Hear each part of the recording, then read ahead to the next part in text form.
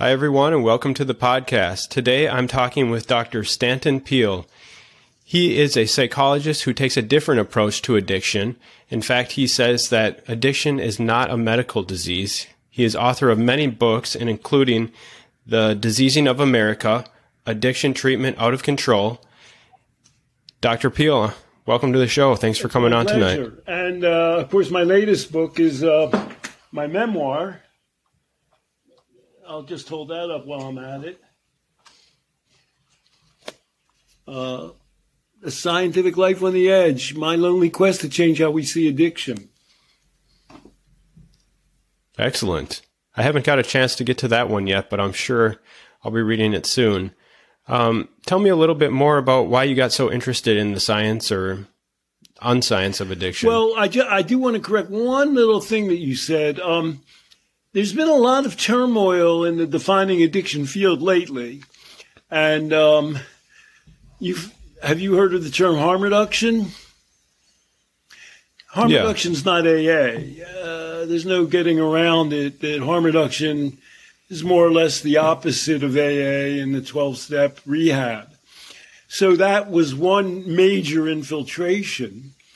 And there have been a number of bestsellers now by Johann Hari, by Mark Lewis, Addiction is Not a Disease, by Carl Hart, that have kind of fulminated the field away from the idea that addiction is a disease, which I like to think I was the first person to come up with that idea. You pointed to Diseasing of America, which is 1989.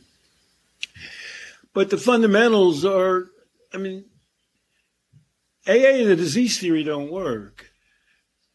Are you under the impression, AA was created in 1939, and it became pretty much dominant in the United States in the 50s. Are you under the impression that we've done a good job licking our addiction and alcoholism problems? Is that a sense that you have? No. Well, I certainly don't view it in those terms. I view it as addictions typically as a life problem, something, a habit, a fondness for something. Well, that's the same way that I think, but I just want to point to the effectiveness. When we discovered tuberculosis was a disease, or polio was a disease, we kind of eliminated them. That was the concept. Okay, we've identified the disease and the source of the disease, and now we can attack and eradicate them. We have a different phenomenon going on with AA and the 12 steps. It's almost as though failure is redefined as success.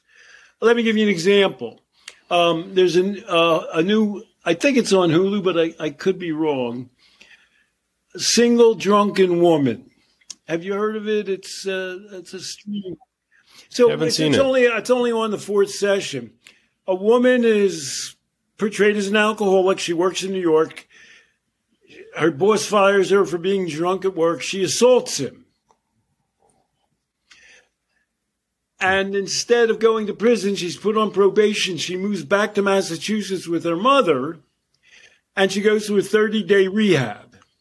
So you've heard this is all not very strange. The night she gets out of rehab, she goes with a friend to a bar. She isn't going to drink any alcohol. She does. She drinks too much. She gets intoxicated. She goes out to her car and drives into a bus, and police come. So she's broke. She's out $5,000 to pay for the repair of the bus. And in real life, if you're on probation and you get drunk and you run into a bus, she's on probation for assault, they put you in jail. But in TV land, she's given a chance for recovery, and then there's a sobriety meter that shows how many days she's sober. So it's not working out too well when after 30-day rehab, she gets drunk and commits another crime. But that's portrayed in a positive light almost. Well, now she's really going to learn her lesson. I'm only up to the third or fourth session, so the sobriety counter is clearly going to extend itself. Now, you might say something like, isn't there something better that could happen to you after 30-day rehab that would prepare you better? And I have something online called the Life Process Program. And one of the things that we teach is relapse prevention. Now, AA rehabs don't teach relapse prevention. Do you know what do you have an idea of what relapse prevention might be? Not really. Well, Tell me more relapse about it. prevention is, this woman wasn't the only person who had a drink after she left rehab. That doesn't surprise you to learn that, I don't think. It says, well, let's practice and rehearse skills for that event. So we have it in the Life Process Program, we say, you know, you may not want to go to a bar, certainly the day you get out of rehab. Okay, that happens. You can go to the bar and not drink anything. People have done that in the history of the world. You have a drink. Okay. People have had a drink and not had more drinks. Do you believe that's true? These are a lot of rhetorical questions. I certainly believe that's true. And she drank more. But you could remember, we're talking about a Life Process Program and relapse prevention, which is a skill. And so you say to the person, well, you probably shouldn't go to a bar. You go to a bar, you probably shouldn't drink. You drink, you can have one drink and you can leave. That can happen. That's a human possibility. Let's say you drink too much. Okay, that's not good. But you know, you can still take a cab home, sleep it off, and the next day say, boy, I don't want to do that again. Or that was a bad idea, and your probation officer won't know about it. So the last stop on the relapse is intoxicated. You get in your car, you drive, and you have an accident. All of that, and now in real life, she's up Schitt's Creek. In the movie, she owes $5,000 and she's broke. In real life, she'd be in jail, which isn't helpful. And picture this, single drunken woman is saying, well, that's a good outcome because now she's going to learn how screwed up she is and that'll, down the line, help her. As opposed to what we normally think of as therapy and coaching is to prepare people to deal more successfully, if not perfectly, with their lives. And so, follow my logic, that rehab set her up for failure. They don't have, you know, you could have one drink. That's a possibility. And look, if you drink too much, we're not on board with that. But have it installed in your mind or tell the person you're with, please call me a cab. So this doesn't turn into what she could have gone out and killed herself or somebody. Let's not turn this into a tragedy. And that's, in normal human therapy and life, that's considered a positive preparation for life. Because people are always, how shall I put it, making errors. I mean, nobody goes into rehab, and they don't believe it. People in rehab say, oh, I failed 6 or 7 times. That shows how much I needed it. Instead, taking a non-disease approach makes you more realistic, allows you to teach acknowledge reality, and teach people skills so that they'll cope with it so that they'll have less problems in life. She's going to rehab, and if the events that were depicted in Single Drunken Woman occurred, she'd be up Schitt's Creek. She'd have to serve her original sentence now. It's going to cost her money. They'll fine her. And she owes money because she ran into a bus. And yet that's redefined. Isn't AA great? Because eventually people get the message that they're really screwing up their life and they should never, ever drink again, even though that virtually never happens. It's not like a person, I think she's in her 20s, she's 28, I think. She's not going to go to rehab and never have another drink. That you'd have to bet your life on that. So number of the invention of harm reduction. How would you define harm reduction? Well, I don't like that term. I think it's just more psychobabble, and I think words like common sense, prevention, making good decisions are much better. That's been around since the dawn of humanity, but it seems like people who are into addiction science are always making up new terms for old things. Good enough for me. Good enough for me. They used to call one name for harm reduction used to be controlled drinking or safe drinking. But you're right. The accusation you can make against me is, Stanton Peele's just talking about common sense. For God's sake, what a crazy idea. And I agree with you in large extent. The entire addiction field is built on a pyramid of bullshit and misunderstanding. Well, you can never drink again. If you drink once, you're bound. In AA, you have to go back to ground zero, your 0 days of sobriety. Common sense says that you hone in on your life, become better able to adapt to your life, become more successful at reducing your addiction and leading a more generally satisfying life. And in fact, the data show that the large majority of addicted to drugs and alcohol people will naturally recover. Natural recovery is a major, perhaps some people.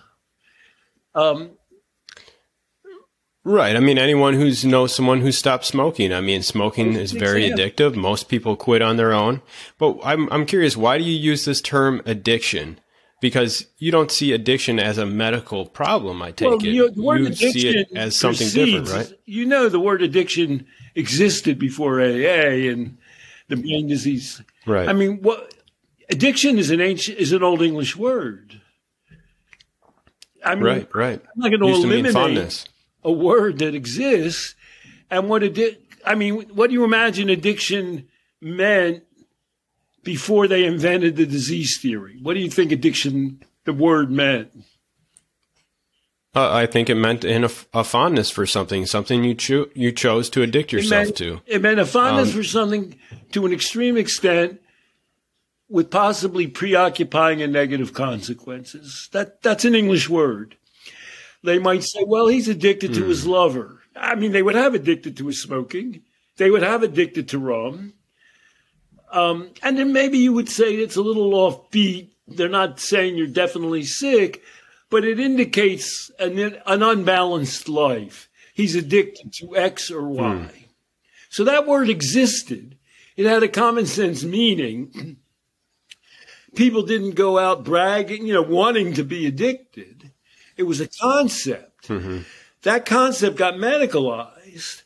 And so ironically, I'm an old-fashioned guy. I'm trying to demedicalize a term to have its standard mindfulness meaning. Let me give you another example that's popular. What percentage of Americans would you guess have had a opioid painkiller in their lives? Oh, probably 80% or more. Exactly. You're on top of things, Aaron. I like you. And what percentage of those people get addicted? I would guess less than 1%. You're doing all my material now. And why don't people perhaps you've had an opioid painkiller? Yeah, I've had my wisdom teeth taken out, and they gave me some kind of opioid drug. So why didn't you take them and say, oh, my God, these are so great, I'm going to go out and get a ton of these? Why didn't that happen? Oh, well, I had other things that were more important to do in my life. Reading my books. That's the correct answer. Most people don't we'll call that experience of being under an opioid narcosis. Most people don't. It's disorienting. It can make you feel, in a sea wash. And there's sometimes some pleasant aspect to that. But most people don't say, wow, this is so great. I want to go out, quit my job, and leave my family to experience that experience. That's just not how people work. So if it's a disease, Right. you don't have a choice to do that. In real life, you experience the opioid. You have a life and connections. You have things to do. We're getting back to your horrible accusation.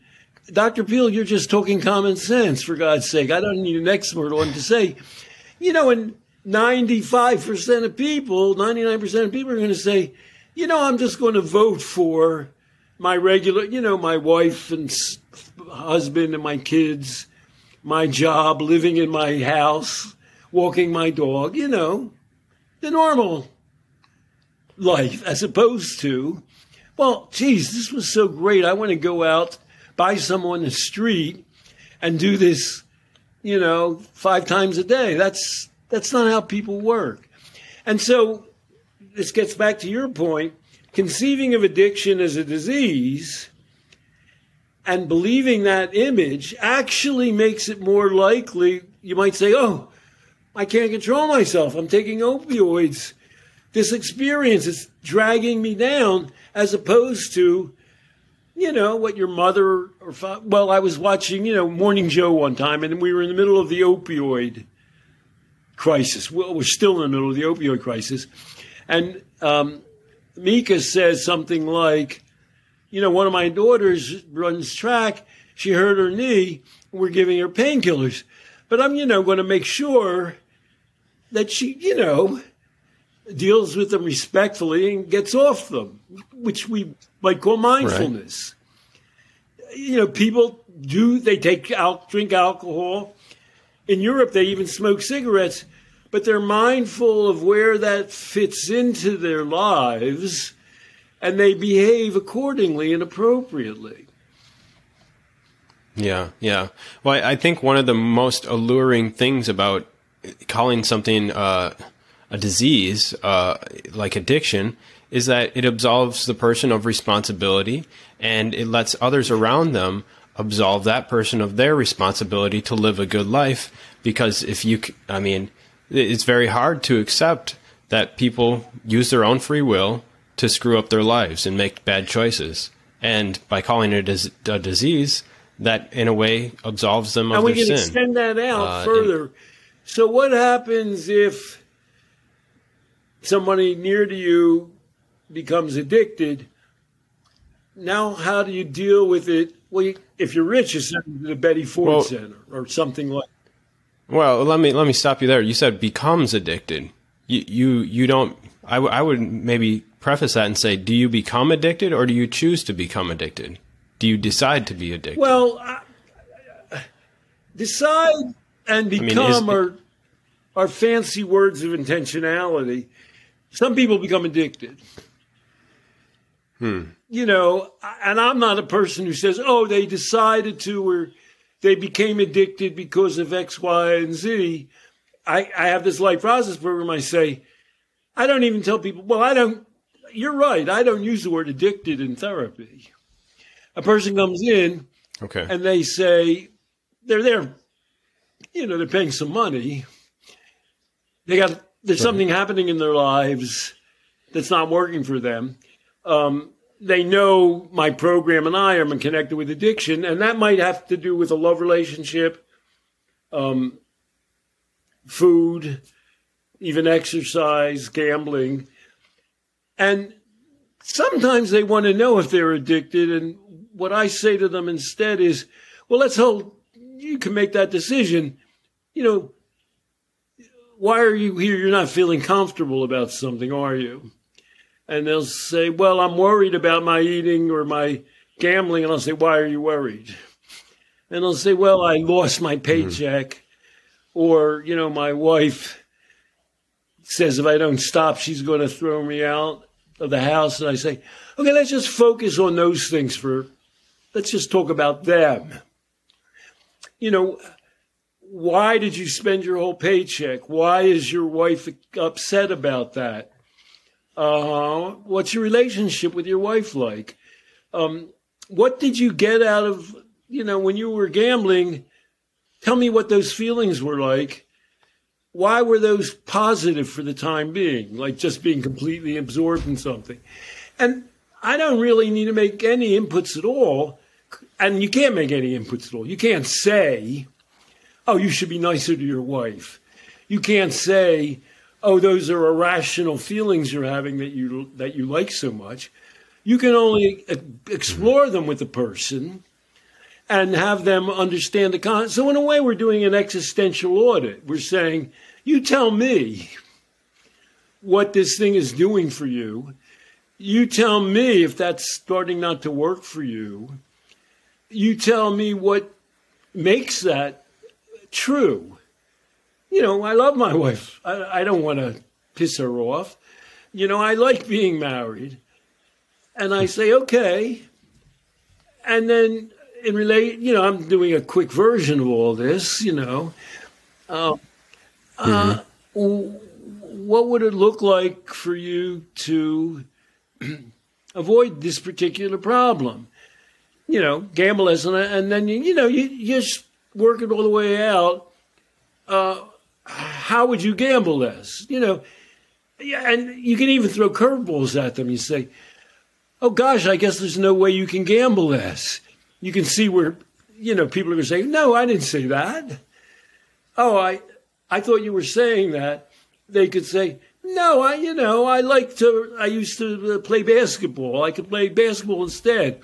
You know, to tell you the truth, I haven't been spending enough time with my children. I could take them, out to eat, on a weekend night when I'm most prone to get. They've got all the answers. I know what it looks like for people to become addicted and unaddicted.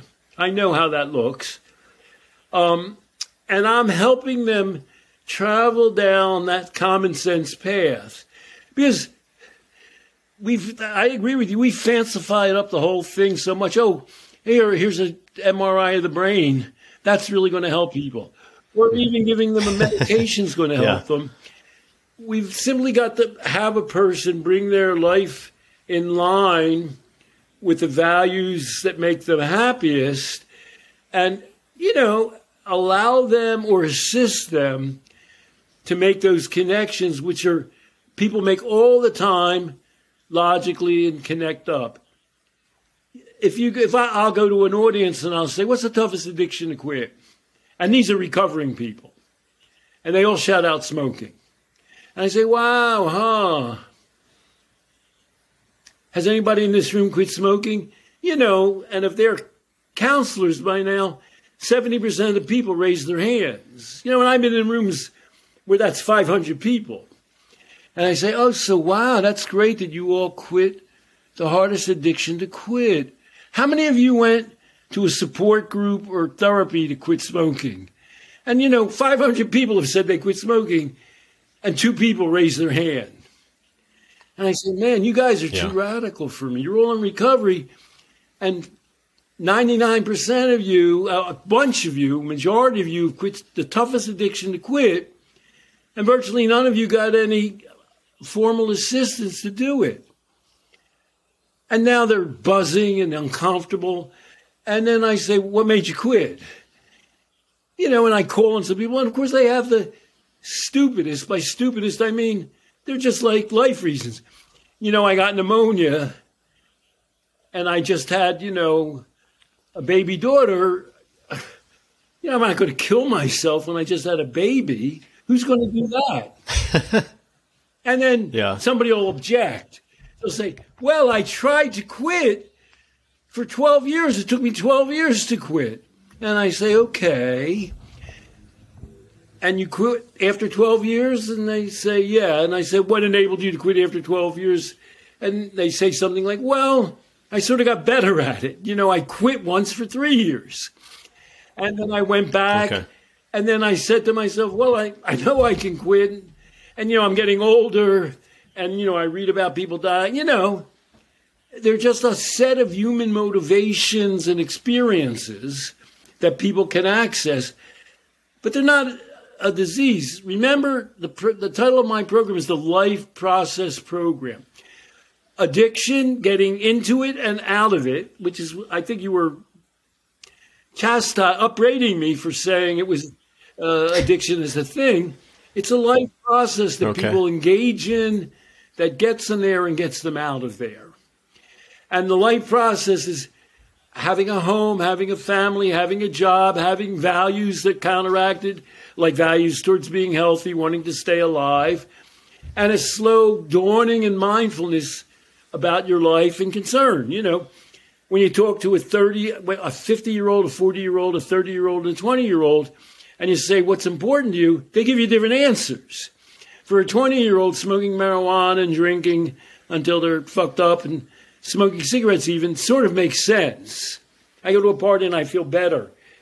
When they're 30 and they're maybe getting married and settled down, when they're 40 and they've got a family, when they're 50 and they're thinking about going into old age, it's a whole different sequence.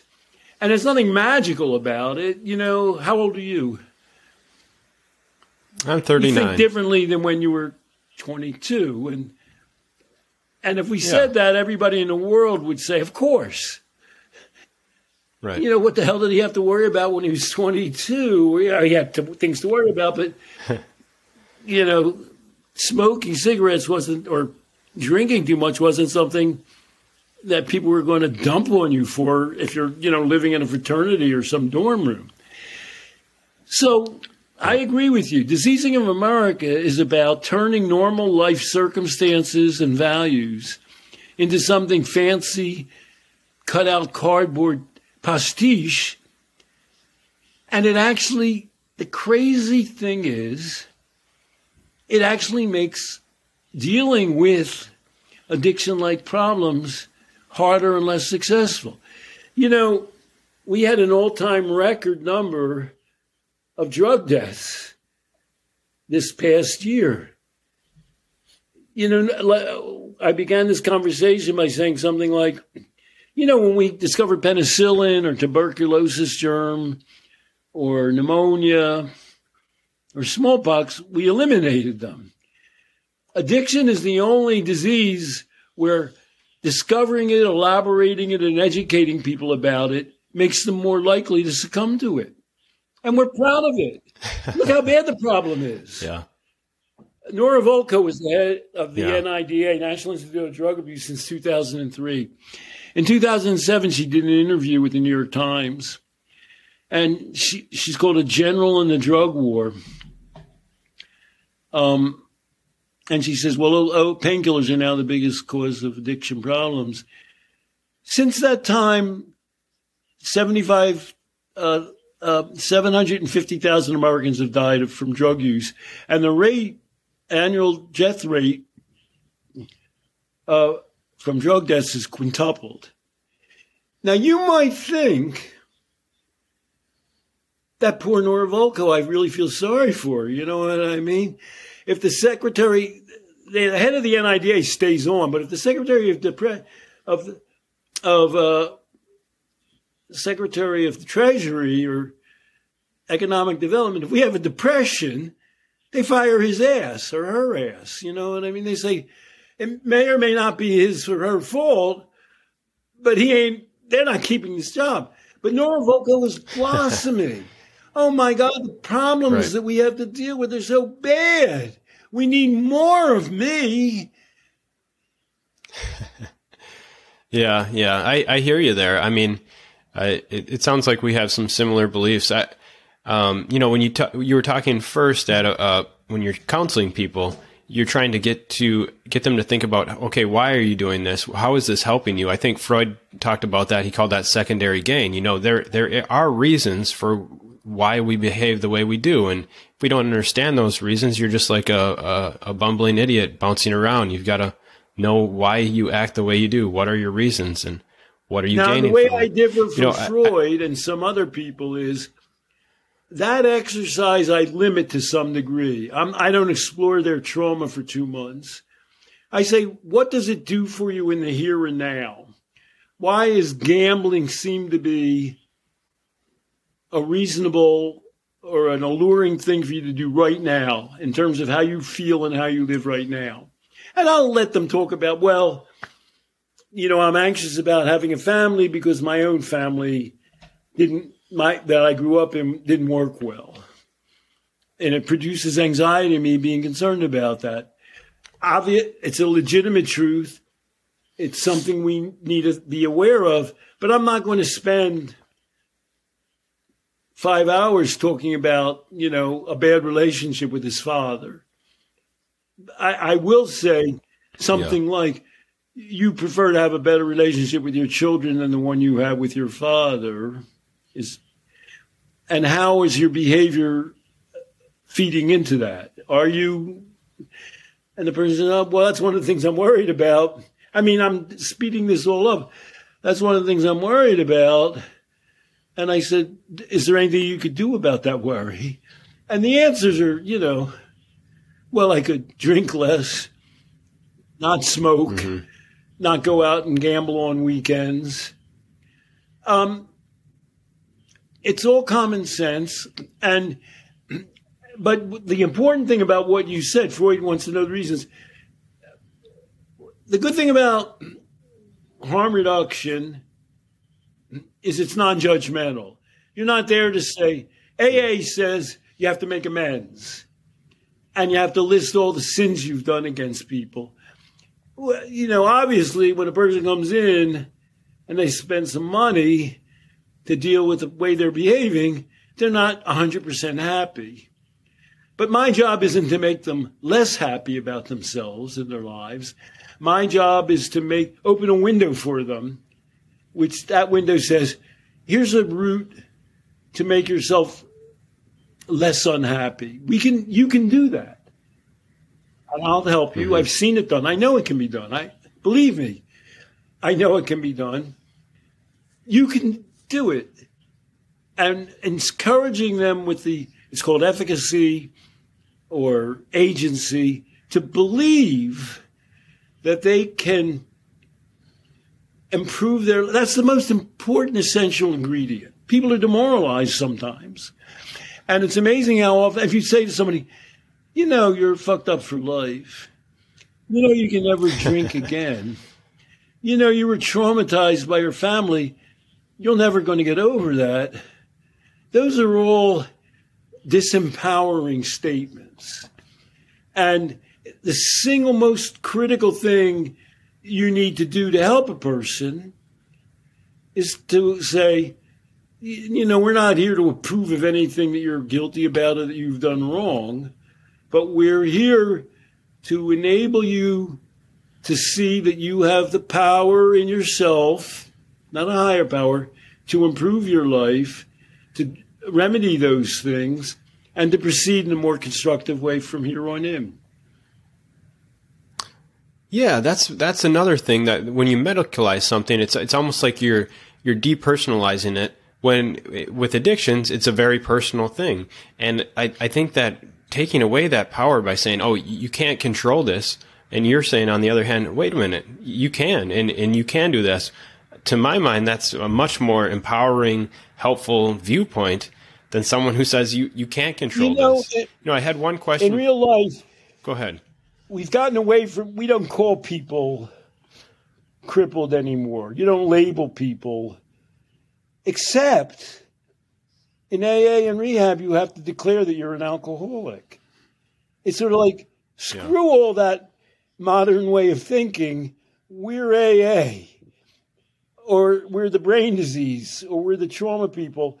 We want you to get up and admit that you're powerless, that you have a disease, and we want you to label yourself that. Proudly say, I'm an alcoholic. You don't go to a person with a reading disability and say, except to the extent that you have an AA mindset, say, I'm permanently disabled. When people say to you, who are you? I'm going to say I'm a reading disabled person. And everybody knows that that's crazy. If you do that to a child, I don't know, they'd arrest you. If you have a child who bites your nails, you don't say, that's a disease you'll never get over. If you have a child who wets their bed, you don't say, you're doomed forever to wet your bed. you have this disease that nobody does that. Everybody knows that's crazy and stupid and self-defeating. Yeah. So to a large extent, the I think disease theory, which sort of they teach in the schools now, to a certain basic extent, every thinking person knows it's nonsensical and illogical, and it's not something they really want to do. So there's a question that you have to answer. Why do people have to go to rehab so many times? And why do they fight the idea of being called an alcoholic and that they have a disease and they can never? Why do they do that? And the AA, a single drunken woman, is about how you have to pulverize the person down until they stop believing, until they stop resisting that. But if you actually have a way to help people, you don't have to fight them. You don't have to go in and say, oh, you stupid idiot. Don't you realize you're in denial, that you're actually a powerless alcoholic? You don't have to fight with a person if you believe and they believe that together you have a way of improving your life. Right. Yeah, I mean, Thomas Szasz wrote about how we live in a therapeutic state, and now everything has been medicalized. Are you familiar with Szasz's work? Yeah. What do you, you mentioned that you were one of the first to come up with this idea that addiction isn't a disease. I found out about you by reading Jeffrey Shaler's book, Addiction is a Choice. Are you familiar with that book? Oh, you didn't notice that Jeffrey Shaler thanked me for helping him to write that book and providing a lot of the references for him? Oh yeah. I'm familiar with Jeffrey Shaler, okay. Yeah, okay. But it sounds like you guys have very similar viewpoints on that. We do. I avoid saying addiction is a choice, and that, as you started out saying, there's no such thing as addiction. I mean, there are people that kill themselves, and they kill themselves in a variety of, they smoke too much, they drink too much. I mean, that woman who got in the car could have killed herself. What would you say was the addiction that causes the most death, objectively? If you had to add up all the numbers. The addiction that causes the most death. I don't know. That's a tough one. I guess. I'd say love addiction. It's the greatest source of both murder and suicide. When people quit smoking, sometimes they do it fairly easily, and sometimes it drives them up a wall. They don't kill themselves. When people quit heroin, they don't kill themselves. Well, Freud said if he didn't have smoking, life wouldn't be worth living. So there's that. But I agree with you in general. After he got lung cancer. I agree with your greater point in general, though, that things other than drugs are probably well, there's a million stories I could tell you. There's the identical twins who were dating the same man, and one of the identical twins took a kitchen knife and stabbed her identical sister to death. Oh, my gosh. That happens. Things like that happen all the time. Okay. Why do you tell that story? So rather than be deprived of a loved object, and obviously your adorable person would say, how good a love object is this if he's screwing your sister too? But she's so convinced of her need that she can't live without this person that she kills her rival, who happens to be her identical sister. Now, we're getting back to the thing where you quoted Freud. In some addicted way, that makes sense to her. Unfortunately, she'll be in prison for the rest of her life, and she's murdered her sister. But in some insane, bizarre way, she feels she's guaranteed that she can now have this thing that's destructive, but that she needs beyond all belief to exist. And, when you're in prison, they don't let you date. So she's lost it anyhow. And we're by the internal logic of addiction, and obviously this person wasn't a good person for self-control, it actually sort of makes sense. When people kill themselves or somebody else, that's a severe addiction.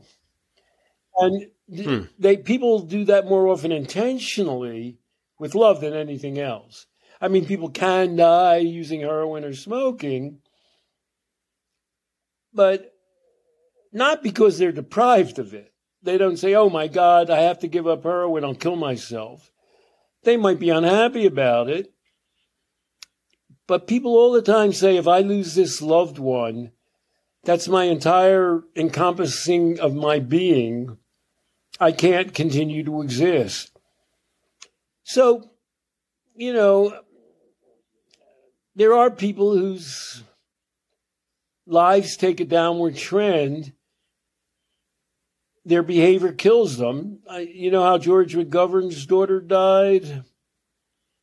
She got out of rehab. She was living in a halfway house in Milwaukee. She bought a bottle of scotch. She drank it all, and she froze to death on the street. The man, What do you call that? What word would you call that? I'm not sure. I'd have to think more about it, but I'd call that a bad choice. What would you call it? Well, it was a bad choice. It was the tail end of a lot of bad choices. She didn't just start drinking that night. She had a bad relationship to alcohol. How would you describe a relationship to alcohol? I'm not sure. I'd have to know the person more. I'd have to talk to the person. You don't think that saying she had an addictive relationship with alcohol would be a economical way of describing her behavior? That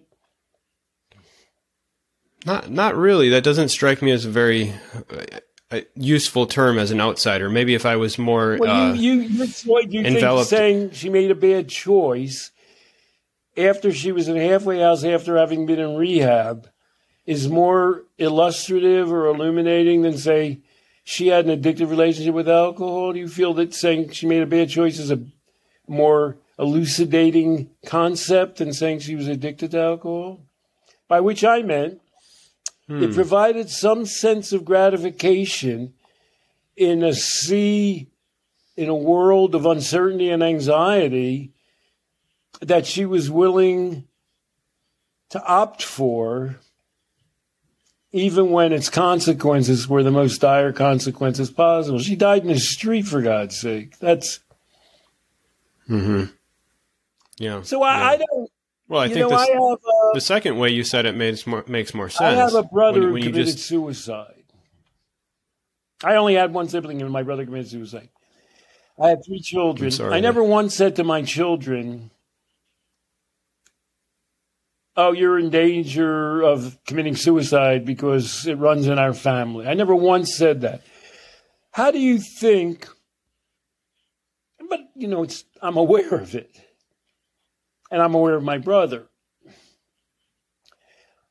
What would you think would be some of the ways, without ever having a discussion like, oh, you're prone to commit suicide, that's a gene in our family, what would you think would be some of the ways that I would make it less likely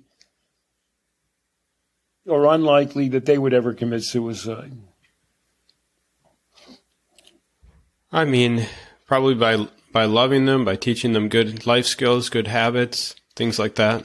Well put. By having them enjoy life, having them love themselves, having them feel that the world... I mean, my brother committed suicide at a point. He was an adult when he felt his life choices were closed off to him. So, you want them to have good life choices. When I say life choices, I don't mean, well, they made a good decision crossing the street that morning.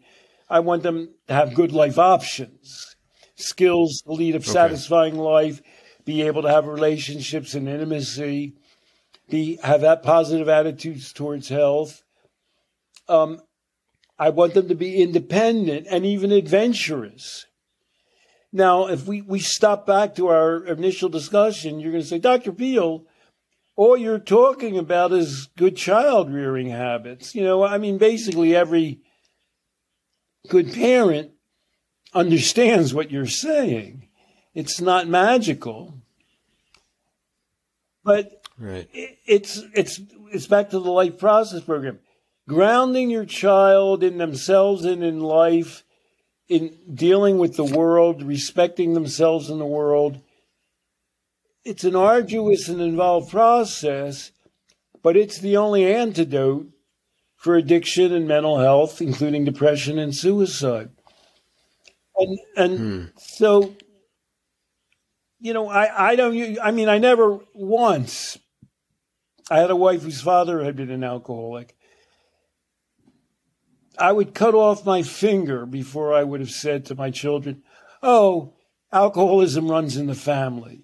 I would never utter those words. He wasn't an alcoholic by the time the older kids met him. He had calmed down by the time he was in his 70s. It took too long, but that's the way it goes sometimes in life. And I taught them to respect him, and they loved him. But I would never infiltrate their minds with the idea that they've inherited something that they can't control. And if I saw somebody who was misbehaving with alcohol, I would say, what do you think of that behavior? And my kids would all know the answer to that. They would all say, you don't like it. I say, why don't I like it? And they would say, because it's, screwing up the room. It's making people uncomfortable. It makes him or her look ridiculous. It's basic values that you've taught a person, which gets back to why do people like disease things so much? People aren't going to call me a great father. None of my kids has ever been in rehab. They might have had a few issues. None of them has ever been in a mental institution. All of them have good jobs and good skills and intimate relationships. That took a little bit of doing, takes a little bit of work. And if they would have gone off the tracks, how would have I responded? I would have felt horrible. My mother-in-law used to say, you're only as happy as your most unhappy child. That was one of her Romanian sayings. And, if your child is severely distressed, that can dominate your life. And so when that happens, you're not in a good mood for saying,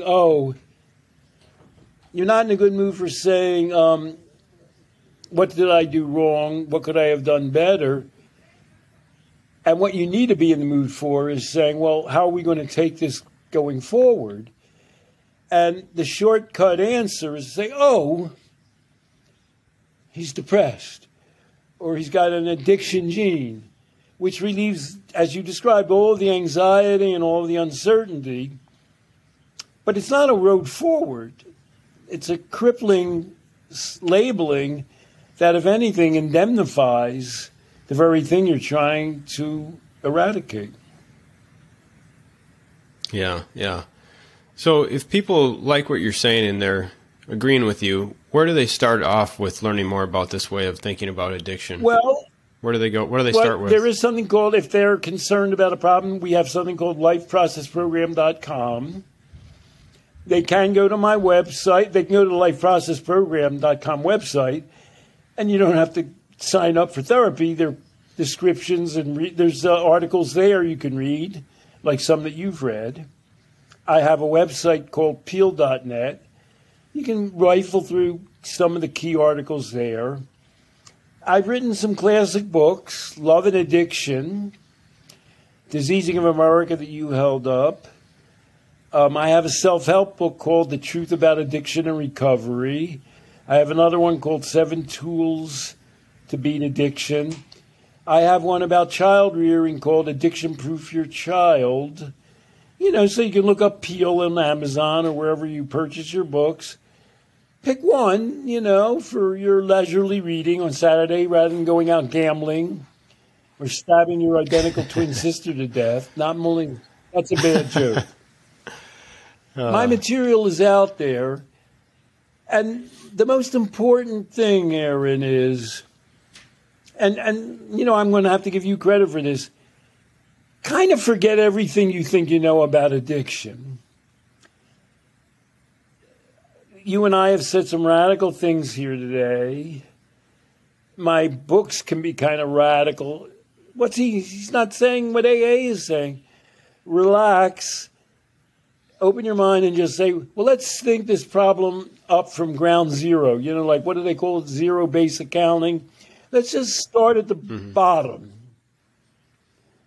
and build our way up